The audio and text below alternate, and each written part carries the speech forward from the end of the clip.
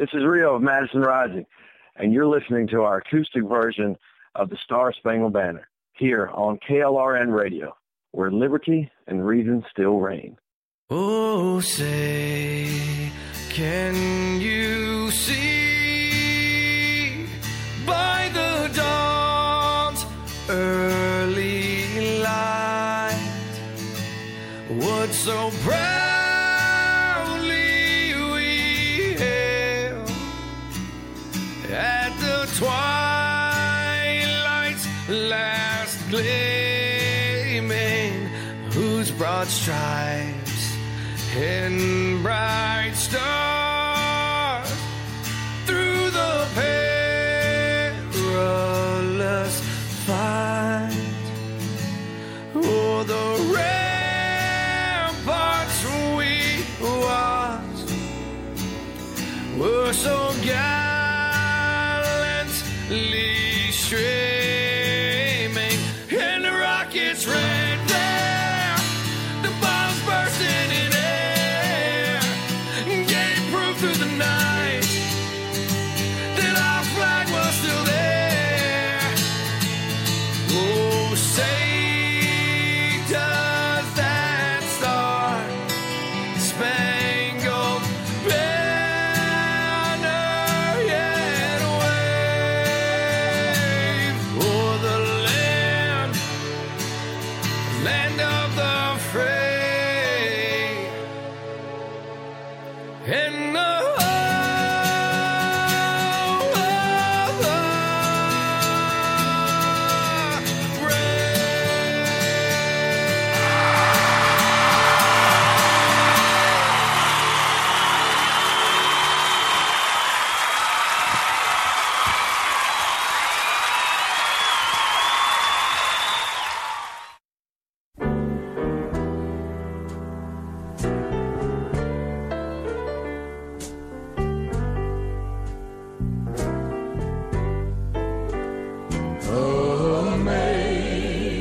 Amazing grace, oh how sweet the sound that saved a wretch like me. I once was lost, but now I'm found. Was blind, but now I see. When we've been there 10,000 years, bright shining as the sun, we've no less days to sing God's praise than when we first begun.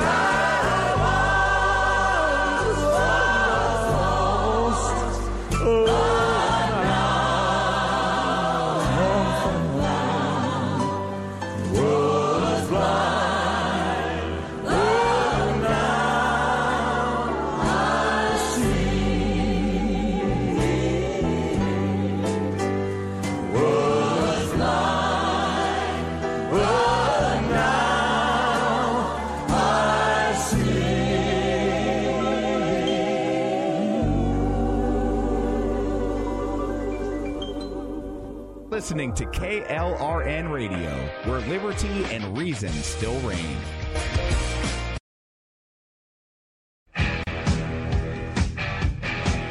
KLRN Radio has advertising rates available. We have rates to fit almost any budget. Contact us at advertising@klrnradio.com.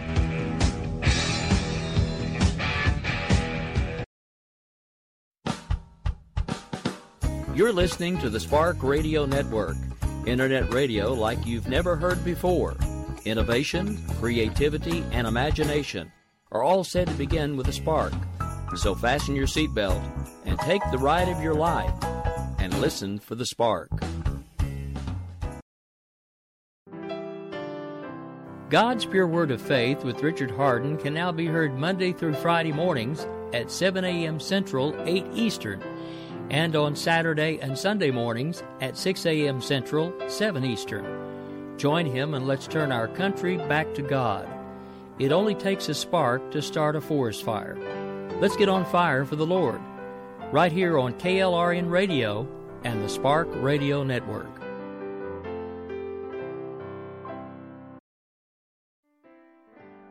Visit Richard's website at rahardin.com. That's the World Wide Web at rahardin.com. At his website, you can see a summary of the 6 books he has written, where purchases may be made. He also has a link to 18 videos on YouTube and several blogs about Christian beliefs. If you prefer, visit amazon.com/Kindle and type in Richard Hardin to see and purchase his books. Each of my programs are being saved so that you can listen to them at any time. There's just 4 simple steps to find the past programs. Go to www.spreaker.com. That's SPREAKER.com. Enter my name, Richard Hardin, in the search box in the top center of the home page.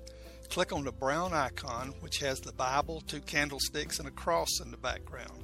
A list of my programs will come up.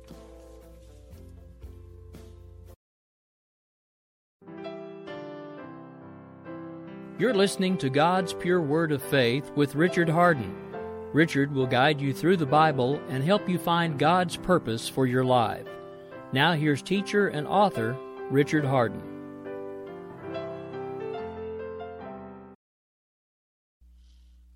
Welcome to God's Pure Word of Faith. I'm Richard Hardin, and again I want to thank the Lord and the management of KLRN Radio for this great opportunity to share God's Word with you today. In the sense, I'm going to be sharing a testimony about how God worked in my life to open my eyes to my spiritual problem after I'd been supposedly a Christian for 20-something years. He worked through an interesting set of circumstances in handwriting analysis. Some of you may not have ever heard about that, but handwriting analysis, or graphology, the more technical kind of word for it, is based on a combination of our nervous physical reactions and our emotional responses to words and thoughts we have, or emotions we have as we're writing, and certain words influence us more when we're writing than you would actually think they do. Now, when a person writes, like with a pen and a pencil or something like this, I'm talking about writing now, okay, it shows pressure changes as, you know, the blood pumps through the hands and things. Your hands are kind of bouncing up and down. You don't realize that and know that, though, but it actually shows different pressure changes. And you have nervous reactions to and emotional reactions to words that you're writing, because those words reflect back in your being as you're writing the word. Like, for example, if you go to write your name, you've probably heard through the years when you were younger, people say to you, you know, quiet down in there, I can't hear myself think, or something like that. Even when we're writing a certain word, the emotions of that word come into us and cause us to react physically in certain ways. what's really strange to me is that we react the same way. Like my reaction is the same as like your reaction, and it's really interesting like this, how this works. I don't have any idea how the first few analysts figured this out. Back in the late 1800s, they were around so few people. It's difficult for me to understand how they figured that a little squiggle or a squirrel in my handwriting meant the same thing as it does in your handwriting, because they didn't have that many people that they were meeting in those days to be able to study and project and say, well, this works the same way for everybody. But in Psalms 33:15, it does say that God created all of our hearts alike. So there's something common in us like that, regardless of our color, regardless of where we're born or anything like this, God's created all of our hearts alike, and we have this yearning in us for love, for God, because God is love. And anyway, this shows up in our handwriting analysis, in the handwriting, as we are writing different things. Certain words influence us different as we are trying to emotionally focus on that word and write it. You don't think about that individually as you're going through it, but that's what's happening real fast in your emotional nervous system. Now, with a magnifying glass, you could even pick up pulse rates, nervous shaking of the hands, and how certain words affect you different than others, and that's how they use it a lot of times for forgery and stuff like this. Trying to figure out who's actually written different articles and papers and things.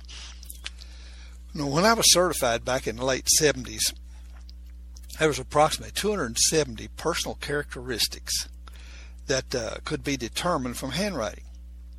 When I'm talking about characteristics, I'm talking about like self-confidence, and honesty, and deceit, different things like this. Now there's over 500. I just don't see how they can get that many out, but they can pick them out. In fact, you could write a book on any of us by just analyzing a couple of paragraphs of our writing, and it'd be very accurate. I'd say probably about 90%, at least, from my experience since back in 1974, for the last 40 years or so, right before I became a Christian, because I came into this handwriting before that, and now I'm going to kind of share with you how God used that. After 24 years of me being in church, I was in a Baptist children's home for 10 years, from age 9 on, and then up to about age 33. So about 24 years, I was thinking I was a Christian, because at age 9, when my aunt had put my sister and me into the Tennessee Baptist Children's Home in Memphis, the first day it opened, May the 7th, 1950. My birthday was May the 5th, so I had a little birthday celebration and went to church on Sunday before going out there, and my aunt had told me, I need to go forward and tell the preacher I love the Lord and I love Jesus and I wanted to get saved. And I didn't know much about what she was talking about, because in the Flatlands, Missouri, out there where I grew up, we'd see churches and everything, but very rarely did we go to a church. The only time we'd go was when Daddy would take us to church so he could go off drinking somewhere and come back and get us. But because it was just my dad, my sister, and myself, the three of us living together. Anyway, I went forward at the Bellevue Baptist Church in Memphis, Tennessee, and then it was the most popular, the biggest Southern Baptist church, and Dr. R.G. Lee was kind of like the patriarch of the Southern Baptist world. Answered his questions, and we went out to the children's home in the afternoon, signed in, come back that night and got baptized, and I was a Christian. So all through my teen years in 20s and everything, well, I would, if the subject ever came up, if I was a Christian or not, I'd say something like, yep, I'm a Christian. I ain't perfect, but I'm a Christian. And just go on. If some type of convincing or message was given, it kind of touched my heart during church like that, and I felt this desire and need to go forward or something, It was God I can look back and see now is God trying to get me to come forward and surrender my life to Him. I had never done that when I was 9 years old. Well, I thought it was God wanting me to preach.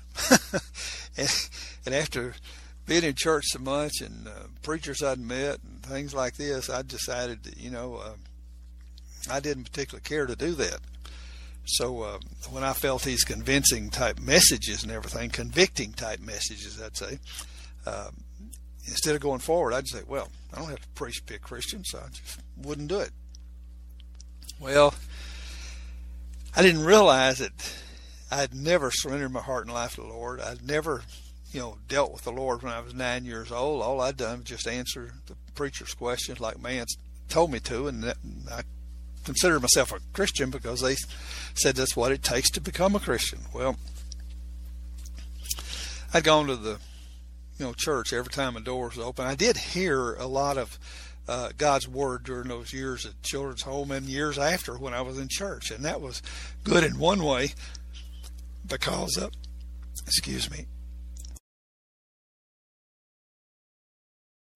that was good in one way because when my problems did come, I had this realization that somehow or another I need to settle the question, is there really a God or not? And when I did honestly seek to find that out, the Lord answered me. But after going to all this church out to Children's Home and everything, a lot of times I'd skip out and walk down the railroad track and go back and hide at the home until a bus load of kids would come back and hope they hadn't missed me and everything. But I joined the Air Force since I didn't have a family, and I needed somewhere to live and something to do. So I joined the Air Force and I got into electronics and really loved it. Went to night school, and the Air Force sent me to college, and I got my electrical engineering degree and master's degree in it. Really loved it. Well, I was in I got assigned to Air Force ROTC in Memphis. They decided that ROTC students needed to meet engineers and different people out in the field for the Air Force to try to motivate them and everything. Well, I was also assigned there at the ROTC unit as what they call admissions counselor. I had the state of Arkansas, Mississippi, and Shelby County and Memphis, where I would attend teacher conventions, counselor conventions, and travel around to high schools and things throughout the states. So I was on the road a lot. I was in my late 20s then, and being on the road like that quite a bit, I guess drinking became quite a bit more and more in my life. In early 1974, I was helping a friend that sold RVs, recreational vehicles, and campers to show his equipment at a large RV show at the Memphis Fairgrounds one weekend. I didn't know much about the RVs, but I could, show the people through them, and if they had questions like that I couldn't answer, I could, always get someone there that actually worked full time with my friend to, answer his questions. And also, the RV company sent down a manufacturer's rep to, help answer technical questions might need to, because the business of selling the homes, and they want to make sure we answer people's questions correctly and everything.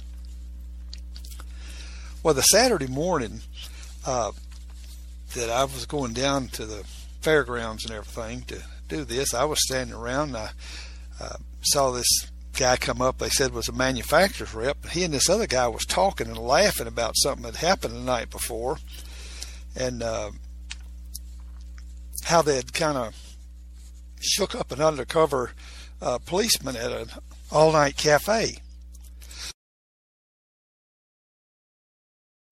They were in there, and the rep was analyzing the waitress' handwriting, and this kind of like drunk redneck sitting next to him, was saying, "Oh, you can't analyze my handwriting," and everything, and talking like this, really, just rude drunk.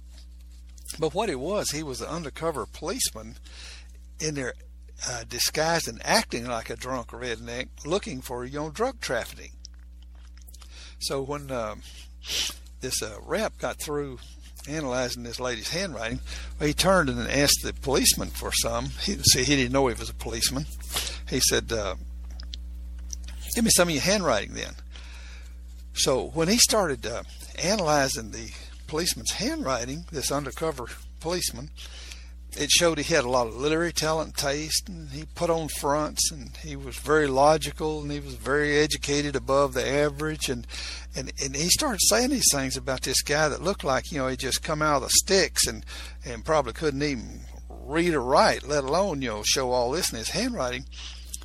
The undercover cop had been thinking it was kind of like a joke or something what he had been doing, and analyzing that lady's handwriting. So he got all shook up and stormed out, and they were laughing about it. Now here, I'm an electrical engineer, and I deal with derivatives and integrals and differential equations and things like this. And here these two guys standing there laughing about handwriting analysis and getting this cop kind of shook up and everything. Well, I wouldn't have believed any of that. I think it was crazy, except for my curiosity. I said, well, I wrote my name down and handed it to him and said, okay, what do you see in this? And he looked kind of irritated that I interrupted him like that when I was talking. But he took it, and just immediately, in about 15 seconds, he bam, bam, bam, bam, like it said 4 things to me that just shook me up so much and everything, because I knew that a person couldn't just walk up to me like that and look at me and state these things. And I knew that what he was saying was true. It was, in my heart, I knew they were. Well, I decided right then that I wanted to find out about this.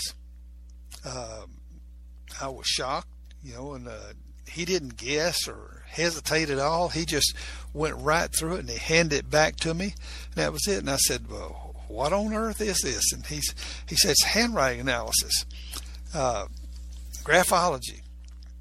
He told me, said, there's books on it and everything. So the next week when I was, with the Air Force, I was assigned to travel around.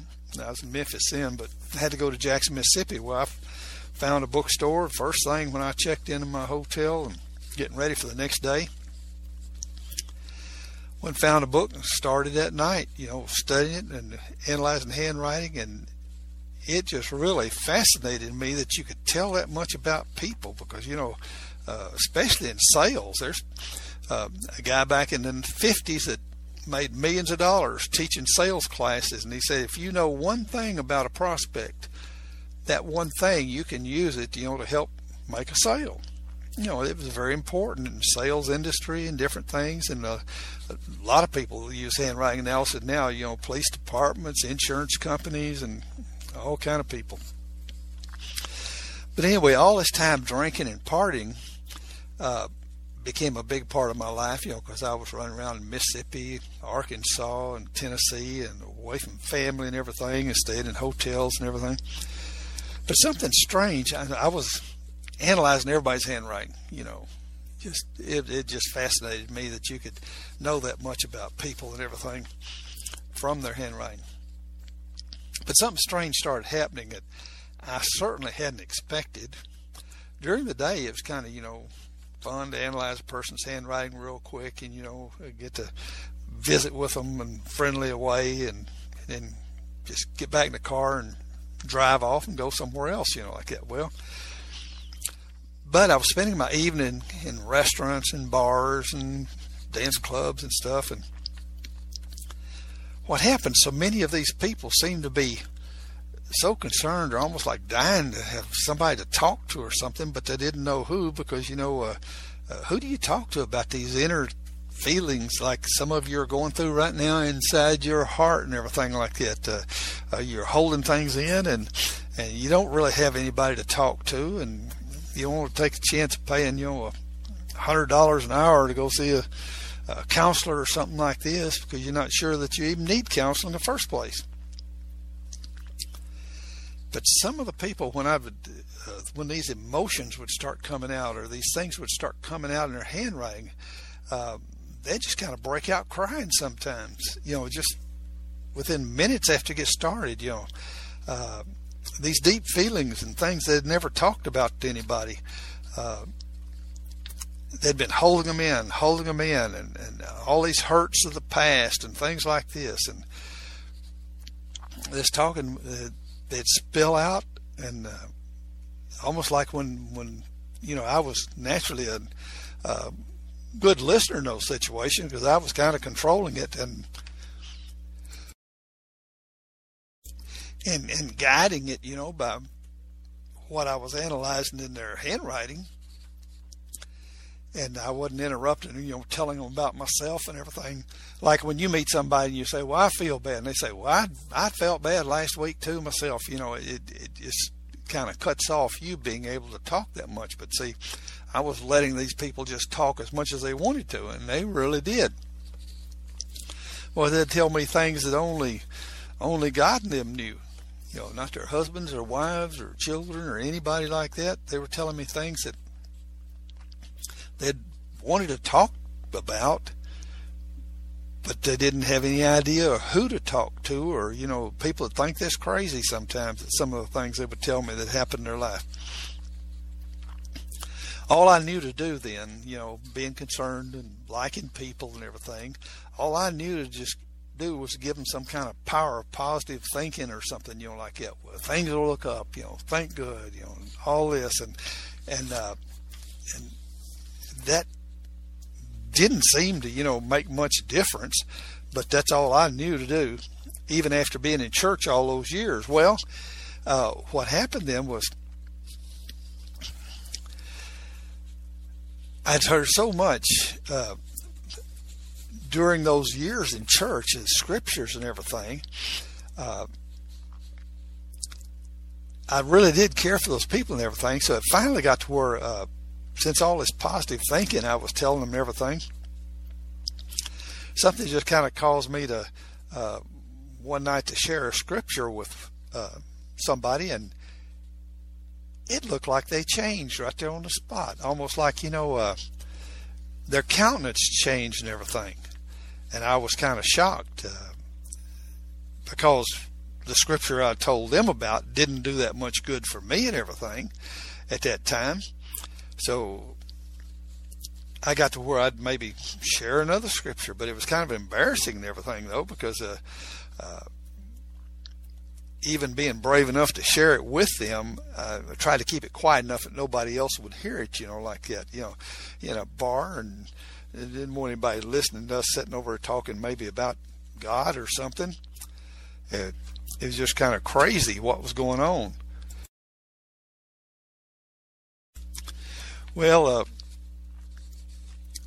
when I would see them kind of sparkle in their eyes, so I think what was happening was that they knew that I was telling them the truth about the analysis of, their handwriting.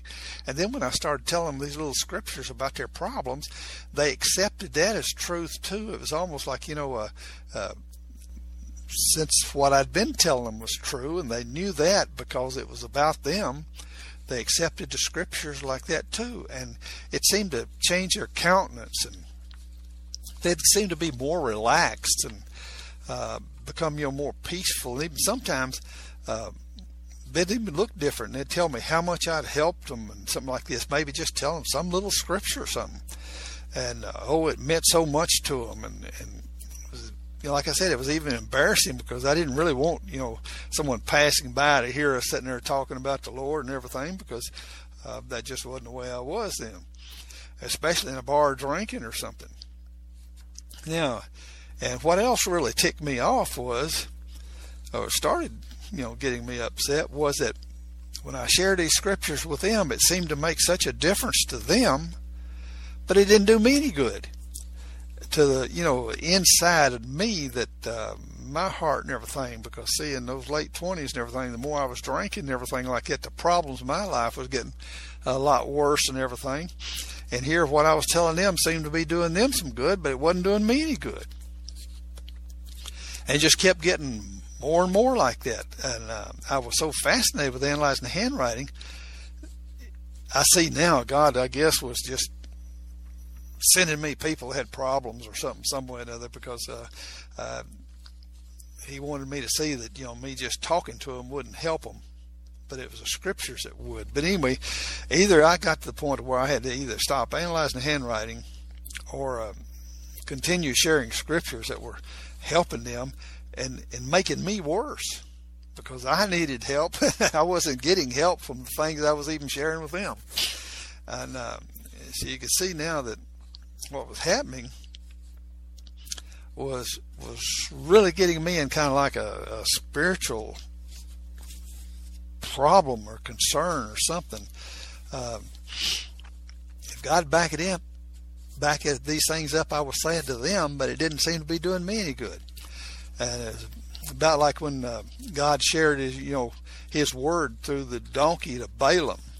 God was backing up his word then to those people through that donkey. But see, he'll back up his word regardless of who quotes it. And he was backing up his word now through another donkey, me, as I was sharing his word with these people. And it was shocking me how they were responding. And this conflict kept getting a little worse and like that, and my job problems and different things like his family situations looked to me like I was headed for kind of a crash myself. And here these people seem to be so blessed by what I was telling them. And then when I talked with some of them later, like one lady I called over the phone about a month later when I passed through Jackson, Mississippi. I'd analyzed her handwriting, and she was fixing to leave her husband. She had her bank account set up and everything, and he didn't even know that she was fixing to go. And I was scared that I might have hurt her or and caused things to get even worse. But about a month later, when I was going through there, I called, and you could hear in her voice she was like a different person. She said she and two of her friends went down to the Gulf Coast and took that analysis I gave her. She said she just took it like a puzzle pieces, different characteristics that she hadn't been able to deal with before, but now she could. She understood them, and like that. She said she came back and it was like being remarried again, and her husband never even knew they had a problem. Things like that happening, where good things were happening to people, the few that I would meet again or talk to again, and didn't get to talk to very many of them again. But I finally remember one day I was telling my wife, I was talking with her one day, and I said, I just got to go in neutral, and see if I can kind of find out what's going on or something. She didn't realize all that was going on in me and everything, but that led to us one night about May the 21st of 1974. We had a long talk that night. About 2:30 in the morning, that's when finally got to where I got on my knees at the couch and I prayed, asking God's forgiveness of my sins. And I said, God, asking him to help me. And if he was really real, I'd even got to the point to where I wasn't even sure he was real or something. And I said, like it just, I don't want it to be my imagination or something like that. I don't want somebody 6 months from now to be able to tell me I just had an emotional experience or something like this. And I prayed to him and I said, I'd try to do whatever you say if you just show me you're real, and help me with these things going on in my life and everything. I thought I was kind of rededicating my life to the Lord, but I found out real quick that I'd never dedicated my life to the Lord in the first place when I was 9 years old. All I did was just went up there and joined the church and answered the preacher's questions properly. I said, and I even told the Lord in that prayer, I said, I'm not going to change anything until I know for sure it's you and you're real in my life, and you asked me to.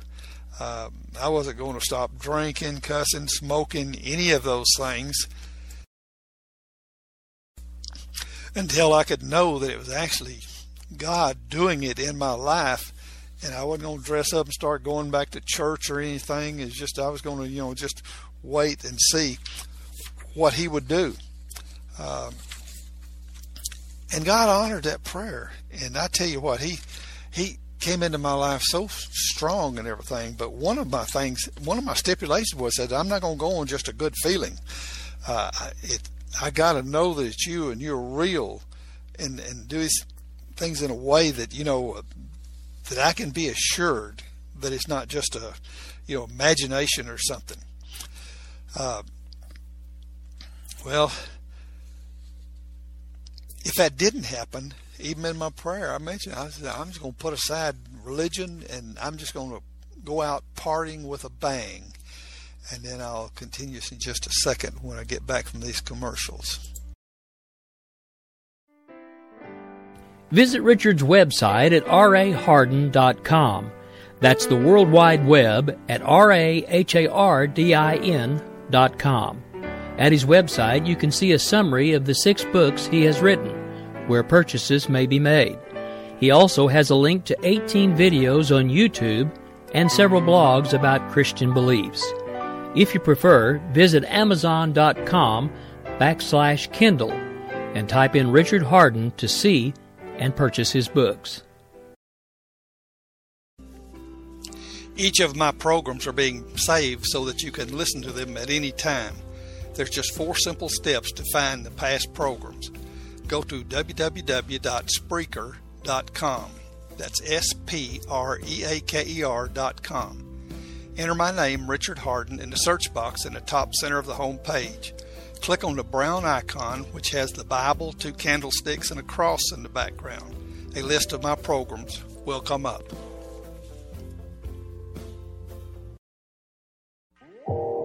You are listening to KLRN Radio, where liberty and reason still reign.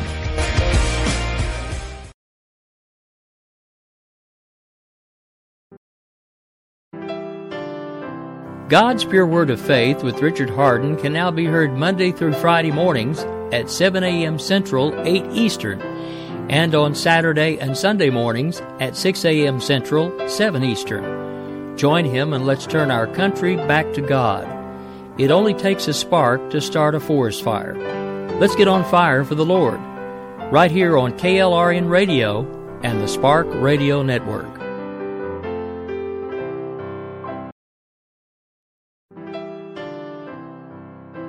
You're listening to God's Pure Word of Faith with Richard Hardin.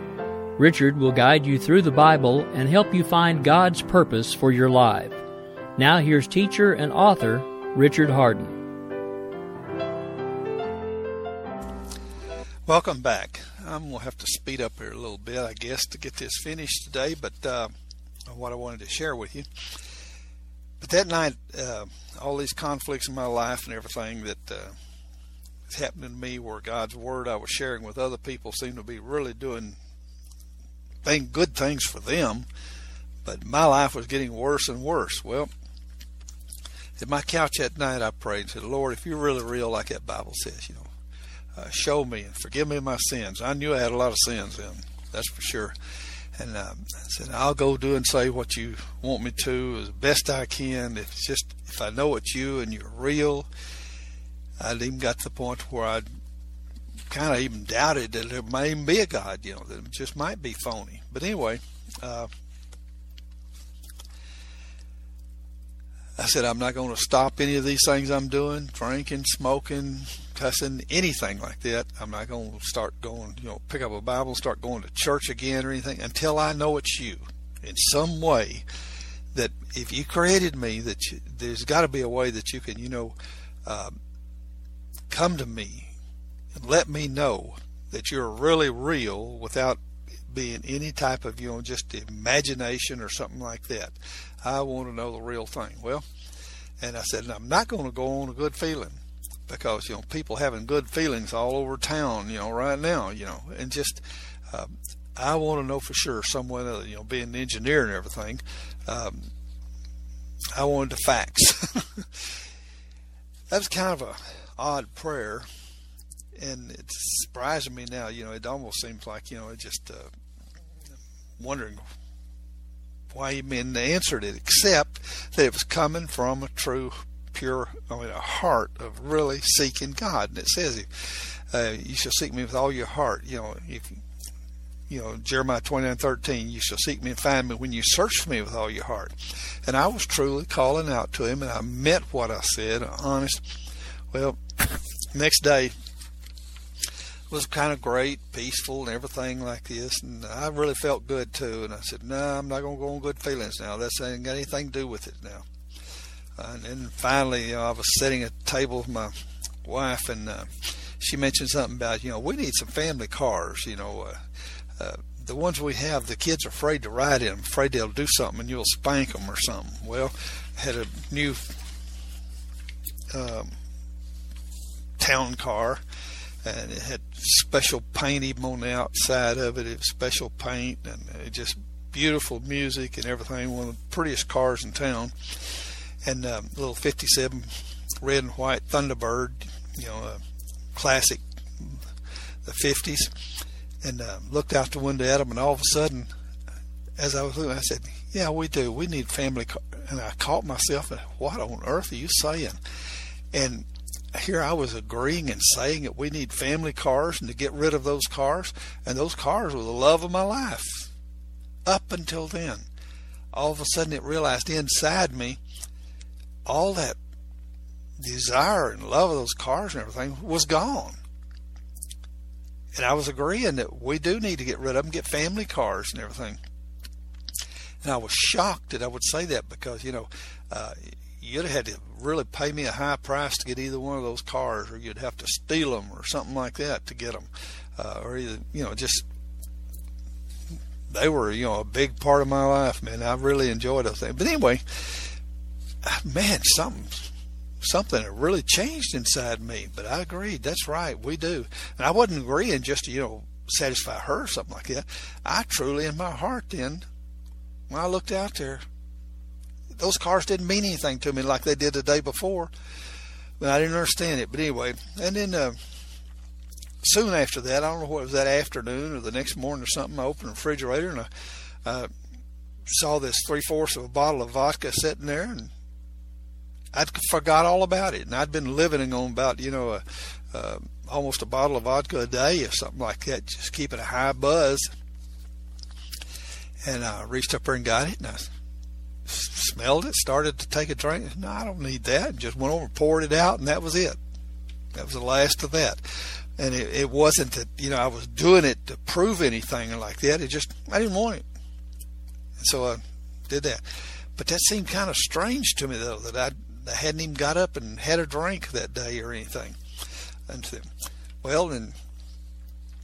I think it was the next day or so, I was waiting in the living room while my wife was fixing lunch, and there was a Bible on the stand, laying next on the end table, and I picked it up and started flipping through it, and all of a sudden I started reading some of it, and I was so shocked, it just almost like jumped all over me or something like that, because all of a sudden, whatever it was I was reading, I don't remember, now or then, I was so excited and everything, but it was unbelievable almost how it affected me. And I called in there and I said, "Hey, listen to this." And I'd read my wife something, and she said, "Yeah, it's been there all the time," something like that, just casually. I found out later, like that she was a Christian and everything, and and I remembered seeing her, around reading the Bible and doing things like this, but never meant much to me that. But all of a sudden, God's Word, it just, I had trouble putting it down. It just seemed like it's just so great, and that's not something that I did just to prove anything to myself or something like that. It just came alive to me when I started reading it. And then the last thing, I had really had some hate in my heart for some people. I had so much hate in me, I was almost like controlled by it. And here I'd gone about a day and a half, and I hadn't even thought about these people. And before that, I was thinking about them almost continually, all day long, every day. I had so much hate and everything. Well, all of a sudden I thought about it, and the first thing I thought about was, wow, boy, they need what I've found. And all of a sudden I realized that all that hate had been removed, replaced, and now this love for them, that they needed what I had found, I wanted to share with them. That's when I knew that somehow or another I'd received a changed heart, that God was in me, because that hate was gone so much, and I was just controlled by that hate before. And it just really, it was such a great change like that. And this comes from, like it says in Ezekiel 36:26, where God says, "A new heart also will I give you, a new spirit will I put within you. I'll take away the stony heart out of your flesh and give you a heart of flesh, and I'll put my spirit in you." And that was God speaking through the prophet about the new covenant, the what he was going to do, and changing his relationship with like he had with the people of the Old Testament. He didn't create in them the new heart and everything. When they turned to him, they got forgiveness of their sins. He forgave their sins, but they didn't get the changed heart. They didn't get his spirit in them. They didn't become a child of God. And man, that was so great. When all of a sudden it dawned on me, I didn't have all that hate and everything,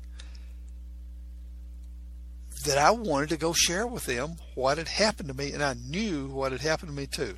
Now, and that handwriting analysis that led me to this point and everything like that. I met one lady that had started to kill herself 30 minutes before on the way to work one day. And she just started bawling and crying and everything,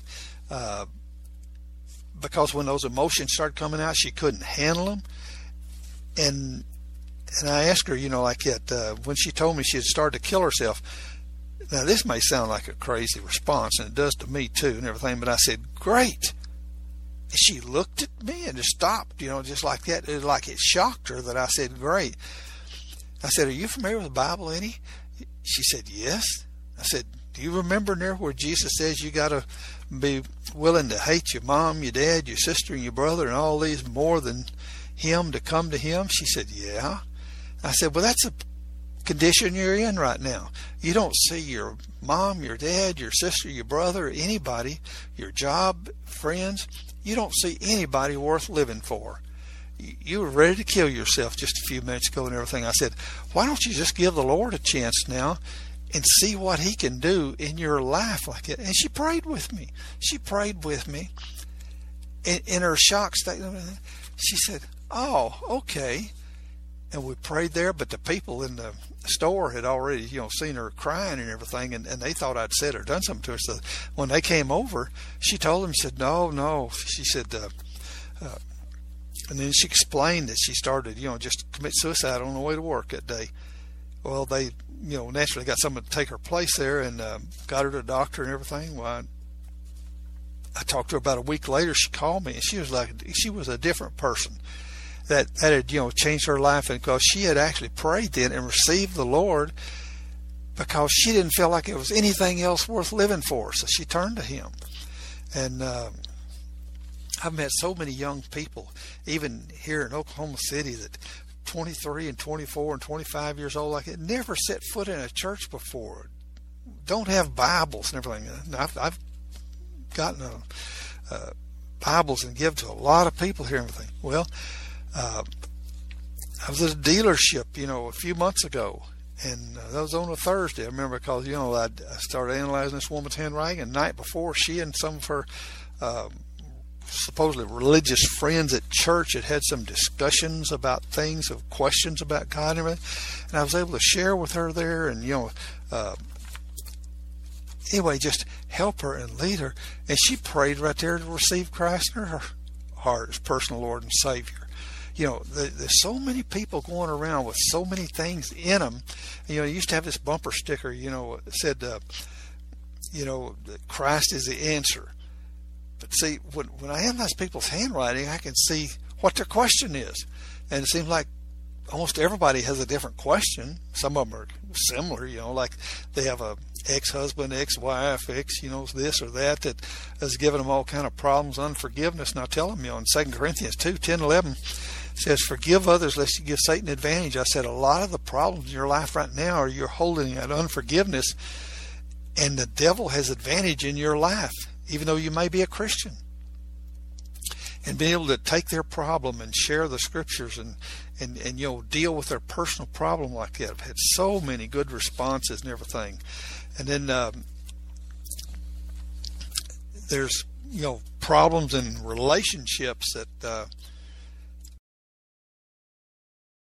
in problems in relationship people have that is not really that they don't like each other. It's just they get in fusses and fights. Like, for example, if like a wife is nosy and a husband distrusts people. That's kind of the situation my wife and I have. She asks questions about everything like that. And I grew up, in a distrustful, and everybody, at the children's home, lying to us, and the other kids cheating and things. It just grew up in an atmosphere that developed a lot of distrust. Well, so when she asked me questions, if she asked it the wrong way, it's like she must be distrusting me or something, and I reject, and kind of like don't want to answer or something like this. But then she's just nosy, wanting to, share with me and everything. See, knowing this, we still have a problem like that, and I've met so many couples that way, where one is real nosy and will drive the other person crazy, asking them questions, and that person will think, well, they think I'm, they're distrusting me. They don't trust me, something like this. And see, they're looking at the same thing that happens from different directions, and it causes a problem in the marriage, or causes a problem in, relationship between parents and children and people like this. If one's always asking questions and say, well, I like to share with you and you don't like to share back with me, but the other person say, why do you distrust me so much? Why do you ask me all these questions? See? And it's not that either is bad, but people need to realize that you got to work at it, to try to, work these characteristics together, that they don't drive you apart, but that you can deal with them because you love each other. And then, for example, like probably about 90% of the people really like emotional appreciation. Like you do something for them, you really like, for somebody to, really appreciate what you did and things like this. Some people don't like emotional appreciation though. Boss telling them they're doing a good job, and it's just like water off a duck's back. It don't make it much difference to them. They're doing a good job because they like the job, or they like to try to, do good and things like this. And you get two people together like that, one person in a relationship that doesn't, crave or need that emotional appreciation, and then you get the other person that does. Well, the one that doesn't like it themselves or doesn't need it themselves won't be showing appreciation to the other person that the other person needs, and then pretty soon they'll say, well, you don't ever appreciate me. You don't ever seem to appreciate me, something like this. And after so long, I've found that in relationships, that's one of the first things then that leads to, after they've said, you don't appreciate me so much, and over a period of time, then it becomes, you don't love me. It turns into, you don't love me. And that's one of the reasons we have so many divorces around our country. Just mix up in personal characteristics like this that people don't understand how to deal with. One says, you don't love me because you don't show me appreciation. The other one says, well, I do appreciate you. I do. And everything like this. But he doesn't know how to show appreciation. You got to speak it out. You got to say it. He says, I appreciate you. But when you think that, you need to speak it and let the other people know, and deal with it, because people do, well, I'm married a couple one time and analyzed their handwriting ahead of time, and that was their big problem, is that he didn't need appreciation. He was just, money oriented, to making money, doing a good job, and, climbing the ladder, stuff like this. There she was, needing appreciation and everything, because she didn't have all those desires for that. And I told him, I said, this would be a big problem now, unless I was telling him that you need to, voice that appreciation to her, let her know and everything. They got divorced within about a year, just for that very reason. And I even talked to him again later like that. And but see, it's not so often that these people don't like each other that are going to get a divorce. It's just they're dealing with characteristics that they don't understand, are getting crosswise and driving them apart, and they don't know how to deal with it. And I've run into a lot of that and been able to help people with that. But I tell you that the greatest thing about all this is I am so thankful and so glad that God spared my life and used something like this to bring me to a realization that as I was sharing His Word with those other people, it was benefiting them, but it wasn't benefiting me. In fact, it was making me worse to see them benefit by something I was sharing that didn't help me any. And receiving that changed heart, when God changed my heart and changed my inward being to not like those cars or crave those cars, fancy cars I had and everything, I knew something in me had really changed. And it wasn't me that did it. That's like, you can't just change something because you want to. Like, for example, if your mom's ever told you, eat that spinach, it's good for you. Well, you might force yourself to eat the spinach and everything. But see, I'm talking about, there's no way you can just inside say, oh yeah, I love that spinach now because Mom told me it's good for me. I love it. I'm going to eat it, and just start eating one of your favorite meals. No, see, it doesn't work like that. We can't change our heart. We can't change things in us. That's what it means when it said only Christ can change our heart. Only Christ could take those phony, false desires out of my heart and take that feeling and control they had over me. And then when I was sitting there and picked up the Bible and just flipped through it and started reading it the next day or so after that, and the Bible just came alive in me, and all of a sudden I enjoyed what was there, and I wanted to know more and wanted to know more.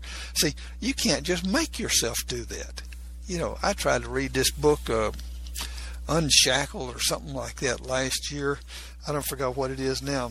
That thing took me about 4 months to read. It was so boring, but it was a good book, but it was so boring and so detailed and everything. And see, before this change took place in me, I'd read maybe one verse a week. And when I go to church, like on Sunday night or something like that, as a kid, I'd say, yeah, I read my Bible this week. I read one verse just so I could say I read my Bible. And I don't even know what that verse was. I wouldn't know by then, what the verse was. But now all of a sudden the Bible just came alive in me, and I just liked it so much. It just meant so much. And you can't make yourself be that way, even if you wanted to.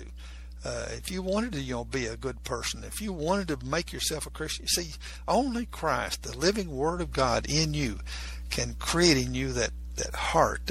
And the reason is then because He is in your heart then. He lives in us. And He loves His Word because, He's the one that inspired it to the writers of the Bible and everything. So Christ in us, our hope of glory, the same living Word that, created the universe. God spoke and the living Word went forth and said, let there be light, and there was light. And there's my notice that I only got a few more minutes left here. So receiving that changed heart, like in Ezekiel 36:26, where God spoke through the prophet, said, a new heart also will give you, a new spirit will I put within you. I'll take away the stony heart out of it, give you a heart of flesh, and I'll put my spirit in you. See, when He cleans up the heart and gets all that sin and garbage out of it and everything, creates a new heart and puts in it. That's what I was experiencing those few days after that prayer. And then the greatest one was all that hate I'd had for those people. That hate I was just living, just daily within my heart. And it was getting worse and worse and worse. That hate, all of a sudden it dawned on me a couple of days, I think it was about 2 days later or something like that. I remember when I thought about it, I was shocked because I hadn't even, I couldn't believe it. I went 2.5 days without thinking about them. And then when I did, the first thing, they need what I've found. I had this love and concern for them because, see, they were like me. Religious in the daytime and then doing all kind of things at nighttime and the things we were doing together and everything. It was just, anyway, that was the problem. But anyway, they needed what I'd found, and I wanted to share with them. And the Lord, before I left Memphis and was transferred out to Oklahoma in the military, I got to witness to each one of those people personally, sharing with them about how God had changed my heart. And the last one when I was leaving him, he said, "You're just high on the Lord." I said, "Yes, I am." And I didn't, want to go share with them just to be able to sit here and share with you guys that, hey, what a great Christian I turned out to be. I went and shared with all these people, and that I'd had all this hate for and everything. No, I didn't. I wanted each of them. I was concerned about them, and I still am. When I go back to Memphis, if I had a chance to share with them, I'd be glad to and everything. But it made such a difference. A new heart, a changed life. 2 Corinthians 5:17 says, "If any man be in Christ, he is a new creature." And that's what it is. It's just, we don't have to start going to church and dressing up and quit smoking, quit this and quit drinking, quit this to become a Christian. You can't clean up your life and become a Christian. You can't do it. Only Christ, the living Word of God, can come in and create in us that new heart, a new life. See, Christ is a creating arm of God for anything that's created in this universe. Christ does it. God speaks, and then Christ, the living Word, goes forth and creates whatever it is God wants created. And Christ, the living Word, then, is when we call out to the Lord for salvation, ask forgiveness of our sin, and invite Him to come into our heart and everything, Christ, then, His living Word is what comes into us. Now, I want to extend to each of you, if you've heard this and you're kind of curious what kind of things, characteristics you might have in your life and everything, send me a text. And I've got the number at the first part of the broadcast, that introduces the program on, Spreaker. But I'll give you my phone number. It's area code 405, then 205-0607. 405 is the area code, and then 205-0607. Text me. Take a picture on your phone of your handwriting. Write down, I've got this sentence I like to get you to write. Write down, my goal is, your goal, like your goal in life or something. So my goal is, I would love to be very healthy, rich, and free. Very healthy, rich, and free. Now, if you didn't get that, run the podcast back and copy it. But my goal is, I would love to be very healthy, rich, and free.